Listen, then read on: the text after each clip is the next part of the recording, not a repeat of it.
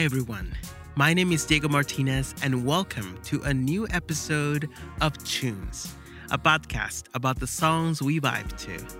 As you may know, this program is home to underrated music anthems, their story and longevity as told by the architects, the songwriters, producers, engineers, and the performers themselves. Joining us today is singer Carrie McDowell, who will talk about her extraordinary career, as well as her 1987 funky hit, No No, Casual Sex.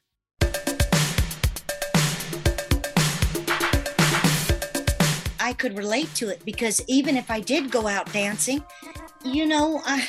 sometimes, both, it can be both ways. So women can be raunchy too, but sometimes men. So I thought, well, that's not that bad. At least I can dance and move. And it's like telling you, don't be touching. You can look, but So it wasn't a bad message, but I didn't want to be known as a goody two-shoes. And then on top of it, I'm white and I'm on Motown. Control your feelings.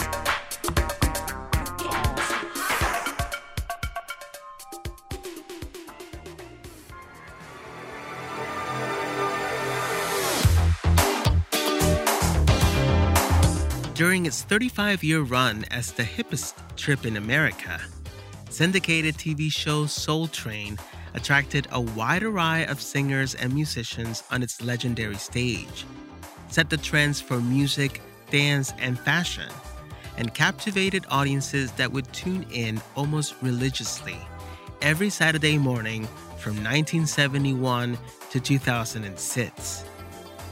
The late and great Don Cornelius, host, creator, and former executive producer of Soul Train, saw the show not just as a vehicle for Black music, but one for Black youth and Black pride.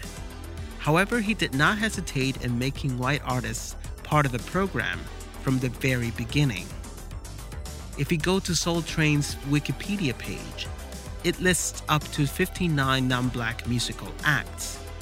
But of course, you can't trust Wikipedia that much, especially since it left out the June 13, 1987 appearance of then 24-year-old Carrie McDowell, at the time the second white female artist after Tina Marie, signed to Motown Records. Remember, no, casual sex. Right. I got the message. At my age, it's not a real problem. Carrie McDowell, ladies and gentlemen. Her vibrant performance of the controversial No No, Casual Sex, a highlight of many a Soul Train line, was the ultimate pinnacle of a career that has seen multiple comebacks and pairings with some of the 20th century's most celebrated entertainers. Before she dazzled the Soul Train crowd and even the studio audience at The Tonight Show, Carrie was a child prodigy that was born to sing. Raised in a modest home of 7 in Des Moines, Iowa, she surrounded herself with a constant rotation of sounds provided by her father and other members of her extended family.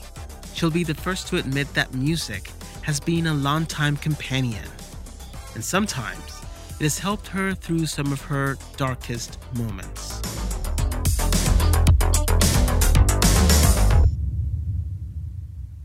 I was born in 1963. I come from a family of 5 that was raised in Des Moines, Iowa. We weren't rich. We weren't poor, but it was 7 of us in a 2-bedroom house, and we always had music in it.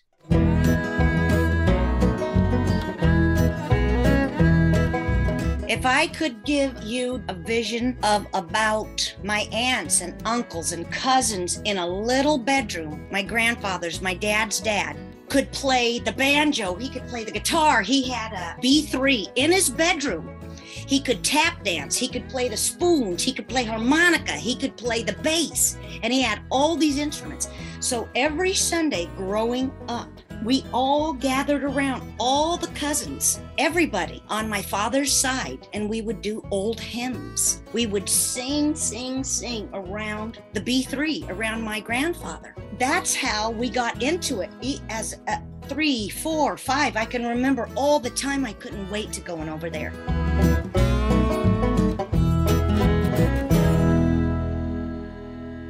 My dad used to say, and he's been gone since 95, but he was my biggest fan. And he used to tell me all the time, Carrie, this world would be such a horrible place if we didn't have music. I mean, he would wake us up when I was 4 years old in the middle of the night when he would come home from the night shift with 20 new 45s, put them on, and he would wake us up at midnight. And like, we would look forward to this, all the kids, you know. And this was weird. My dad would bring home from Stevie Wonder to the Carpenters, to which this is probably my favorite, Tammy Terrell and Marvin Gaye, that ain't nothing like the real thing, baby. Yeah. Ain't nothing like real thing. Oh, no. I was, I think, 3 or 4 when I learned that. And my dad would put me up on his hassock and say, now get into it, Carrie. And I would just, I didn't really know what he meant, but I loved what I was feeling, you know. And we had this little, oh gosh, we had this little fireplace with these chains, these gold chains, and I would take it and make it like it was my microphone. And my dad put the stereo right by that to be like a little stage. So we had literally from Leon Russell to the Doobie Brothers to, Motown was very big in our house. Smokey Robinson, the Temptations, the Four Tops, just unbelievable. That was always a staple in our house. Carrie was only 3 years old when she knew she could carry a tune. She possessed a talent she could share with one of her sisters, her cousins, and her brother, who later became a drummer. Her professional debut came at the tender age of 8, after Carrie auditioned for a talent show hosted by local celebrity Bill Riley, aka Mr. State Fair. My family had put me in this competition, and it was a guy named the Bill Riley Sprouts. And he would have the little kids on this Bill Riley talent show. If you were a drummer, a dancer, a singer, and it was for a half an hour every Sunday. That's where I went and I auditioned. And then they brought me to the Iowa State Fair. And I won $100. And I was always, that's when I really remembered, you know, I was this little girl on this stage at the Iowa State Fair. And I thought, woo! I thought, this is it. Because all my McDowell family, you know, we have a lot of them and we have some big mouths. But I was 8 years old on the Bill Riley Talent Sprout at the Iowa State Fair. From her lucky break at the Iowa State Fair, Carrie went on to hit the road on supper clubs and nightclubs, fronting an all-kids band called Love Train, which also included her brother on the drums. Carrie would continue to perform as a member of Love Train for many years, in tandem with her own solo career as a young singer. My sister, Julie, was my background singer. The oldest was Brian. He was the bass player. He was 17, Brian Pearson. And then Chet Scoob was on guitar. Joe Brayola was on bass or guitar. Randy Okerlund, he was on drums. Kathy Agee was one of the background singers. Myself and my brother and Jeff Lambs was on keyboards. And we would do supper clubs, you know, from Chicago. We didn't even have a home. It was like just hotels for 6 years. But I loved it. I loved it. If only then we could have had like one of those big, beautiful buses, you know, because we had like 6 cars, 21 people, 6 animals. It was unreal, but it was something that I will never forget ever in my life. The word got out about the little girl with the big voice throughout the entertainment circuit in places like Las Vegas, where her agent connected Carrie with 2 of the era's most influential performers, comedians Dan Rowan and Dick Martin. No, I got a better idea. We'll go in and wait for him. No, I gotta go to the party. Okay, I can't go. You're invited. The twosome was still riding the wave of the success of the TV sketch show Laugh-In when they invited 9-year-old Carrie to be the opening act for their stage show in Reno, Nevada. Rowan and Martin were awesome. They were like fathers to me. They always told me, you be a little girl and you be very honest. I loved them. Yeah, they were like, honestly, Dick reminded me a lot of my dad, Doug. It's kind of weird. His hair, the red in his hair, his skin coloring. And I just took to Dick Martin and Dolly just as if they were parents when my parents were gone. And I didn't even know who Rowan and Martin was. My mom, they did. I mean, I never watched Laugh-In. I never did till I was, I think, 25, 28. But I did know that these were professional men. And like Dick and Dolly, they put a room in their house in Bel Air for me. They didn't have any children together. Dick had a son from another marriage, and his name is Carrie. So they just took me in, and my mom would let me there for weeks at a time, and I fell in love with them. I fell in love with them.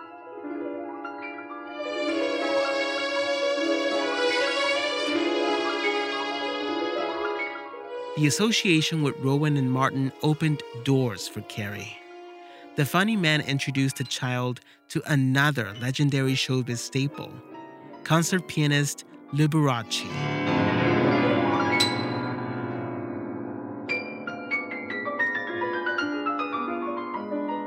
His elaborate performances in the Vegas Strip still move her to tears and solidified music as her life calling. I was just getting ready to turn 10, and we were in Reno, and they flew me up to Reno with my mom to meet Liberace for the evening. I thought this was normal for me to do. And let me say, I fell in love with this man. I knew nothing about these people that I was working with, only that I thought that they must have been doing it when they were little like me. So when I met Liberace, my mother and I were having dinner, and he pulled me on the stage and he said, hey, how about doing a song? And I was like, sure. And he sat me down and I did Somewhere Over the Rainbow. And that song has been very, very special in my life.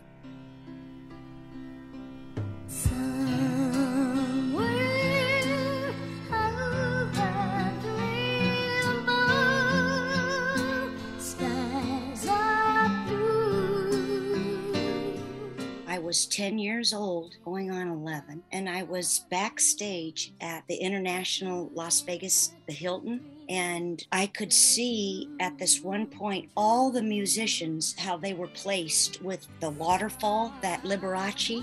He was the one that introduced those dancing waters with his music. It was so beautiful, but I gotta say, that moment came to me when I was standing there watching him with his musicians. And I'm telling you, that music took me away. And I remember I was 10 years old and I was looking through the curtains. I would have to say that moment, I thought, I want to die doing this. And the music was just beautiful. And Liberace was so beautiful. And Boers, his conductor, and I can think of all of them. And I would say that moment, that time at the Las Vegas Hilton, I think I knew I was different. You know, when you can sing a song and look out and that song is taking you to a place inside, and then you open your eyes and you can see there's a smile on somebody's face, or somebody is crying or laughing or hugging somebody, you know what? That tells me right there, that music is moving. God's moving, man. Music is just powerful. You happy little bluebirds fly beyond the rainbow. Not only did Over the Rainbow become her first record release, but it was the song she performed on the first of 3 appearances on The Tonight Show. Rowan and Martin were there holding Carrie's hands and giving words of encouragement as she took a bow for a seemingly never-ending standing ovation.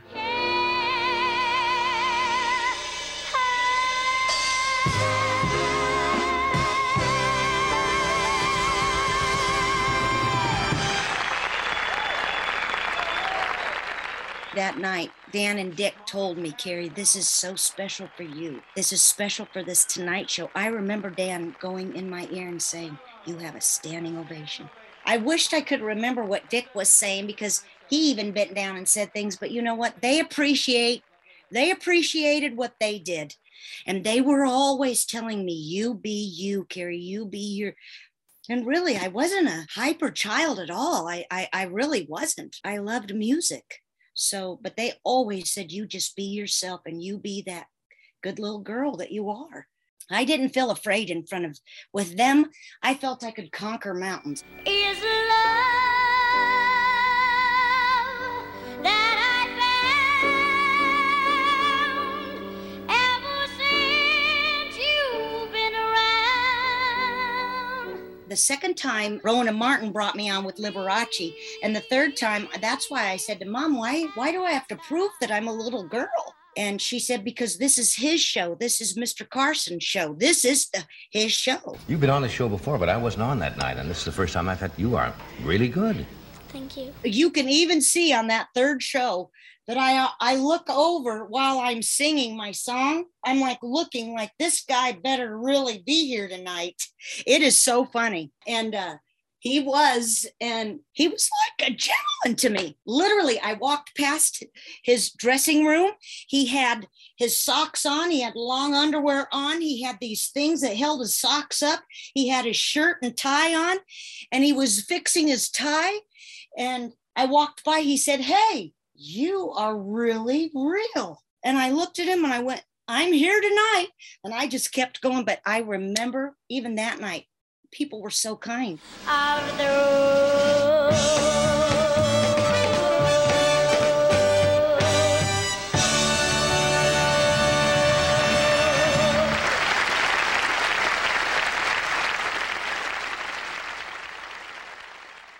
Straight from the Carson stage, Carrie became the opening act for showbiz icons Danny Thomas and George Burns, and made several appearances on Jerry Lewis's MDA telethon and The Merv Griffin Show.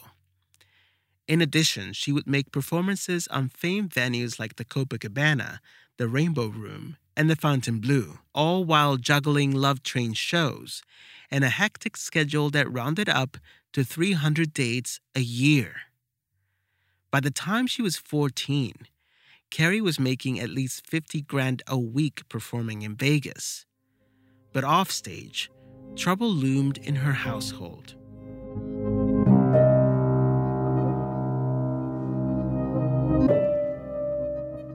According to Carrie, as her parents' marriage disintegrated, her manager was wreaking havoc on her career. Their marriage wasn't good at the time.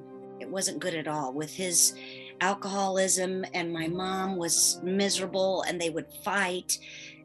That was hard in our home, because then my older sisters would try to protect the babies from hearing anything.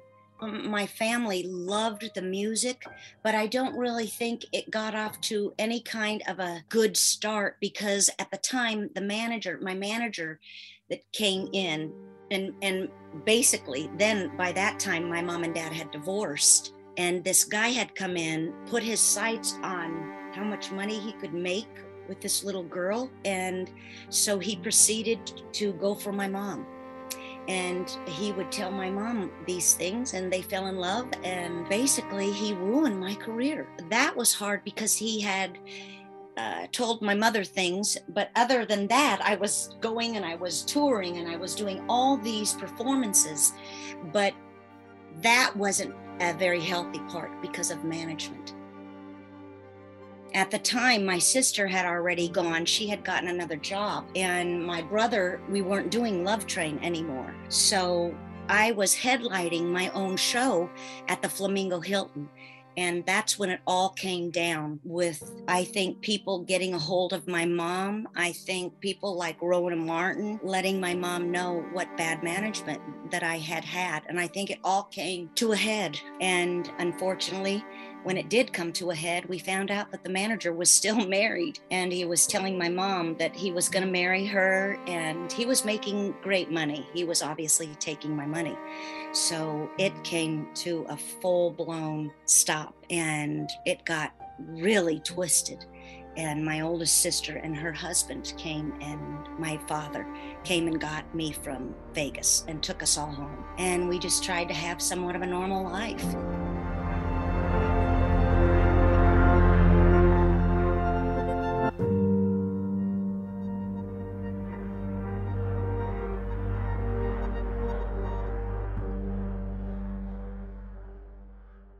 Carrie found the transition from the Vegas trip to the schoolyard very difficult. She was bullied, picked on, and beat up by her classmates. She also grew very resentful of her mother's involvement with her former manager. Angry and disillusioned, Carrie ran away from home at the age of 16 and moved to New York City to start all over again. I worked on an off-Broadway play for Showtime Television, and slowly I started to pick back up. I got a Jordache commercial, a Coca-Cola commercial, and started to get my confidence back up a little bit. And by the time I was like 19, I turned around and I headed back home. I had gotten into counseling during the whole thing because I couldn't believe, how could my mom have done this with Harold and blah, blah, blah, blah, blah, blah. Even as a little girl, I had to navigate some different things. Like I had to navigate, why was some older men trying to steal me? Why are we getting black roses? There was a lot of things going on that a little girl, I just didn't ask. Not that it was just common, but I knew what I had to do. I knew that singing was my life, and I knew that made my family happy. That made other people happy. So I just think that's why I left and just continued my music. So I came back home. My mom and I mended things slowly but surely. And as the years went on, I totally understood as I got older. I think it was honestly in my late 30s that I was like, now I understand why my mom did the things she did. But before she could make amends with her mom and return to Iowa, Carrie found herself in a diverse music scene back in New York, one that planted the seeds of her comeback.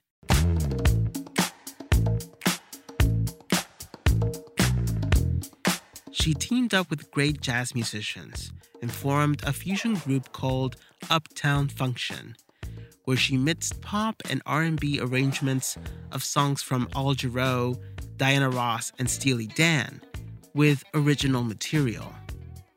Carrie felt she had exhausted the possibilities of playing up and down the Iowa state with her band.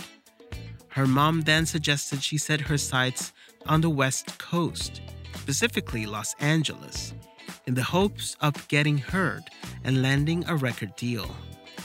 It didn't take long before Carrie's aspirations became a reality. I was taking care of this one apartment building, and this girl gave me her number, and she said, my gosh, I've been listening to you sing, and I hear you around the apartments. And I had worked there, to get my rent and, get people into this place. And I took her the number, and about several weeks later, I called the number on this little piece of paper that she had given me. And I trusted her because she played percussion. So I picked up the number, called it, and it was Willie Hutchinson. The late Willie Hutch had been a music industry player since the early 60s and already made a name for himself as a writer, producer, and arranger for the Fifth Dimension. In 1969, he had done 2 albums with RCA before he was asked by Motown Records producer Hal Davis to write lyrics for a song by a new group the label had signed called the Jackson 5.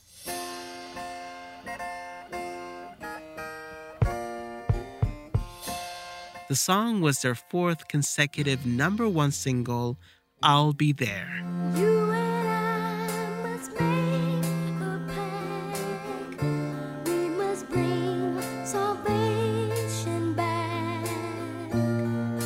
Where there is love, I'll be there. I'll be there. Throughout the decade, Hutch penned songs for other Motown legends like Smokey Robinson, The Miracles, and Marvin Gaye, and made some albums of his own as well. After briefly exiting the label in the late 70s, Willie had returned in the early 80s, scoring several hits in the club charts and working with hopeful singers like Carrie. We made an appointment. I came up there and I had auditioned with another white girl and 3 black girls. He was auditioning a band for Motown and they wanted to call it Star-Crossed. So I went up there and did the audition and I got ready to leave and he said, "Can I give you a call later on?" And I said, "Sure."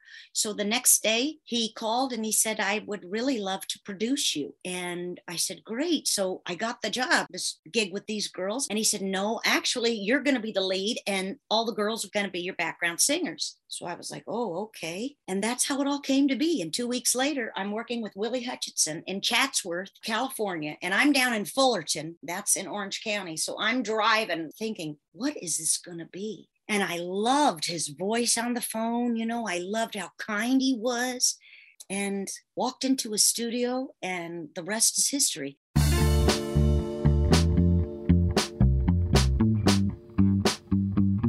And walked in, here this guy comes in and I was waiting. Willie had gone to the restroom and I came back into the sound room and was waiting there. And this little guy comes in with this gym suit, these beautiful glasses and the smile that could light up the whole world. And I'm like, "Well, who the heck are you?" You know, and I'm looking right at him and he goes, "I'm Mr. Gordy." And he sat right down next to me and I thought, wow, this is going to be wonderful.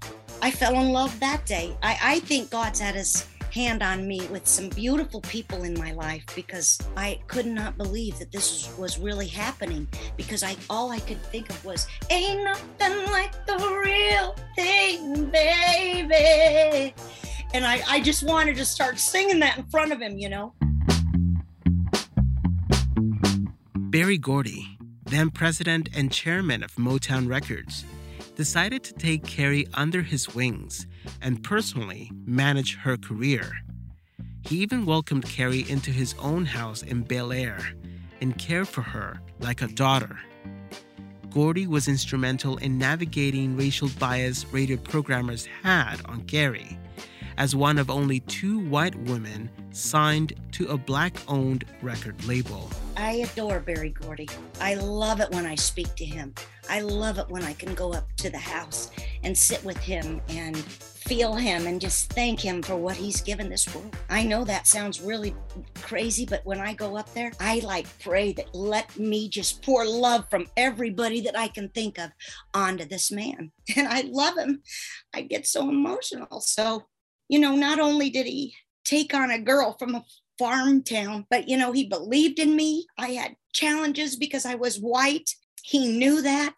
Some radio stations we would walk in and they would literally treat me horrible. They would say "You're white." And I remember Diane Martin was one of Berry Gordy's assistants who he signed her to myself. She would say, "Yeah, like hell, she's white. She's white. Yes, the girl can sing." And I mean, there was a time going on there where I don't think if it wasn't for Mr. Gordy telling me, "You do what God gave you, just what God gave you to do. It doesn't make any difference because some people are not going to like you." Even people up at that company did not like me because I was white. He always would tell me, "You bring it in and you do what God gave you to do and you kill it." It just meant the world to me. Back in the studio, Willie Hutch worked with Carrie to bring out the best of her in the recordings they did together for her self-titled Motown debut, a mix of soft ballads and funk dance experiments that suited her versatile voice. Among the songs he wrote for the record was one called simply Casual Sets, a title that raised a few eyebrows by 1987 standards. To this day, Carrie doesn't even know how the song came to be, but she knows she wouldn't have chosen it as the first single. You're the one I dream of when I go to sleep at night. You're fun to be with. You could be Mr. Right. There were other songs that I know, Secret Fire, or, the other ones, When a Woman Loves a Man. But I really think they had their sights set on that to see if maybe even I could challenge at I don't know. That would not have been my first, and Willie knew. Willie knew because I said, I don't want that to be the first release. So, gosh, and for the life of me, I can't honestly remember what he even said. Probably that's why I just trusted them. Sorry about the changes that I'm putting you through.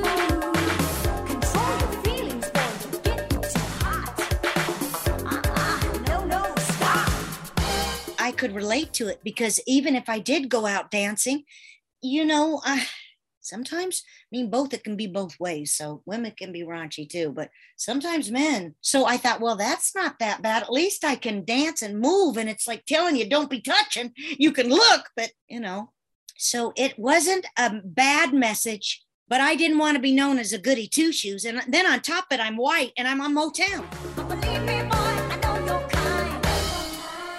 Jumping into bed with girls in the name of love.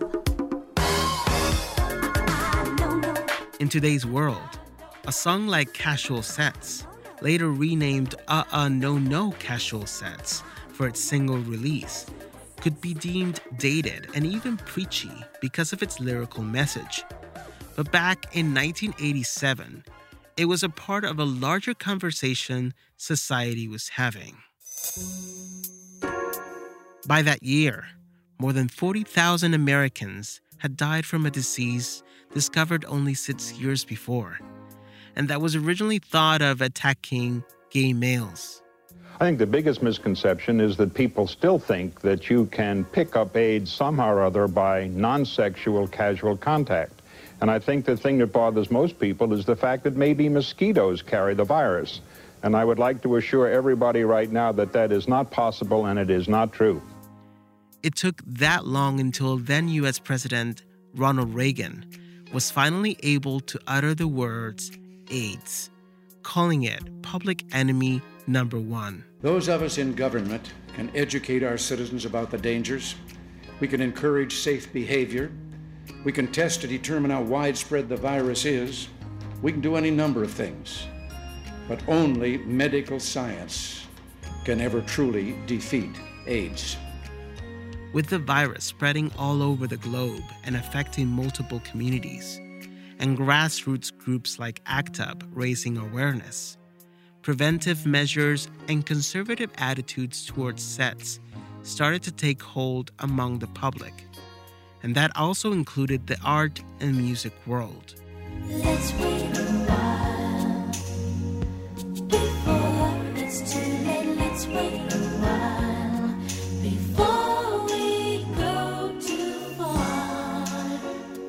Many songs like Janet Jackson's Let's Wait a While, Jermaine Stewart's We Don't Have to Take Our Clothes Off, and Gwen Guthrie's Can't Love You Tonight directly addressed messages of abstinence and personal opinions from songwriters about thinking before taking action on any kind of potentially risky sexual activity. I love you tonight.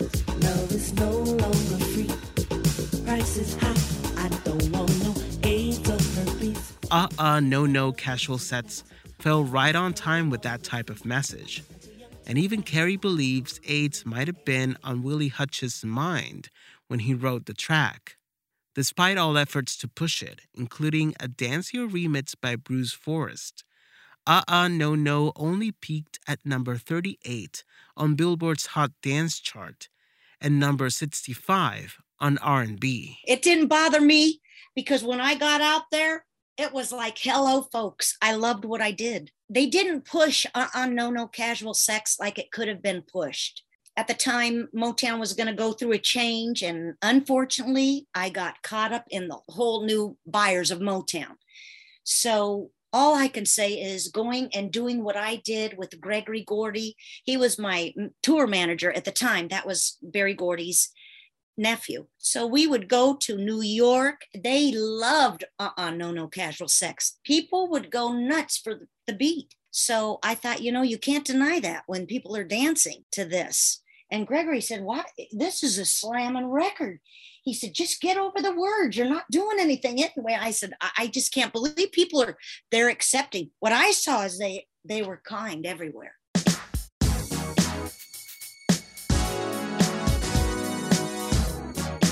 Besides the clubs, Carey could also feel right at home with kind folks at the Soul Train and American Bandstand TV studios, where she engaged audiences throughout her performances. It blew my mind that I was actually standing in front of Don Cornelius, and he was the kindest, sweetest, everything that I had ever heard of him through the years. And I was young. I was like 22, it was right in the beginning. And Mr. Gordy and Mr. Cornelius, they were very good friends. So Barry goes, give him a run for his money, because you hear him say, I can't even move parts of me. So, he said something so silly. I was like, oh.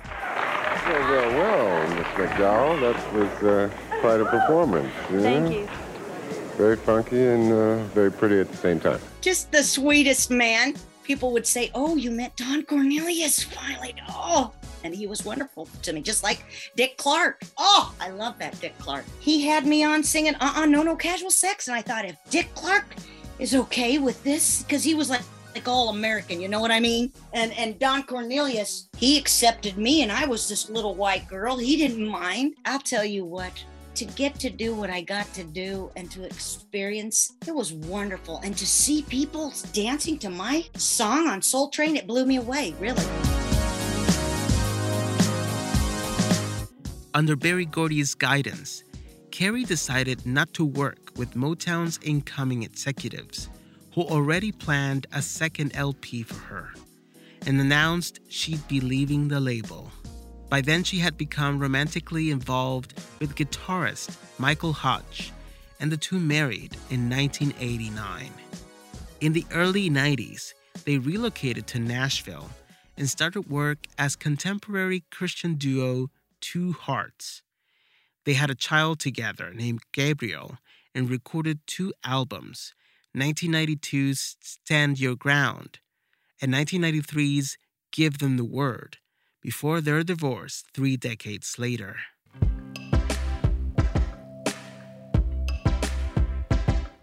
These days, Carrie McDowell is keeping busy with many projects in the pipeline. She's open to making new songs and dabbling in different genres together with talented musicians that played a part in her last EP, 2013's Talk About the Girl. She's also working on an autobiography where she'll go more in depth about her amazing life story. 35 years after the release of No Casual Sex, Carrie is still bewildered that she's reconnecting with her peers and touching listeners that weren't even born when she made her first and only Motown album. She's been moving through life's obstacles by the power of music, the one thing in her heart since she was a child. For all we know, we might be bracing ourselves for yet another Carrie McDowell comeback. Sometimes I get giggly because it feels like somebody is pumping my heart up so big with love.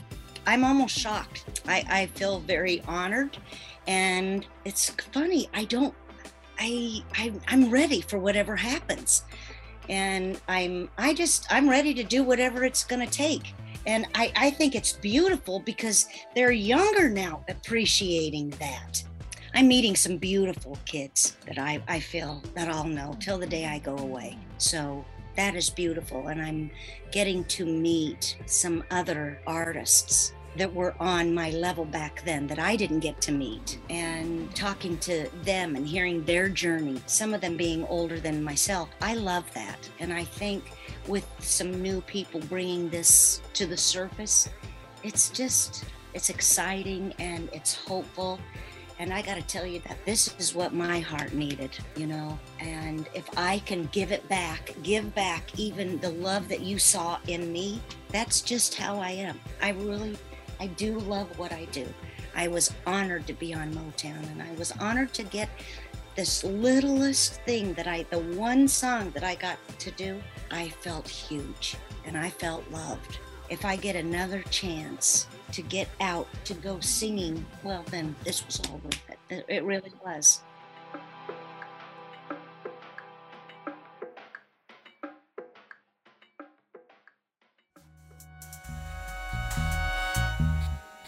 Many thanks to Carrie McDowell for her contributions to this podcast episode, and a massive shout out to Ant and Ray for your love and support. And of course, thanks to all of you for tuning in. This episode was produced and hosted by yours truly, Diego Martinez.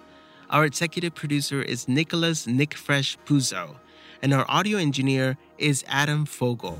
Follow Tunes all over social media, Facebook, Instagram, and Twitter at TunesPod. That is CHOONSPOD. And become part of our community on Patreon, where you can find early access to our content, after-show discussions, and much more, starting at $5 per month. Go to patreon.com/TuneSpot.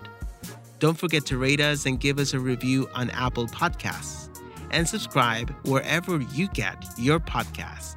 We'll be back with another exploration on an underappreciated tune on the next episode of Tunes.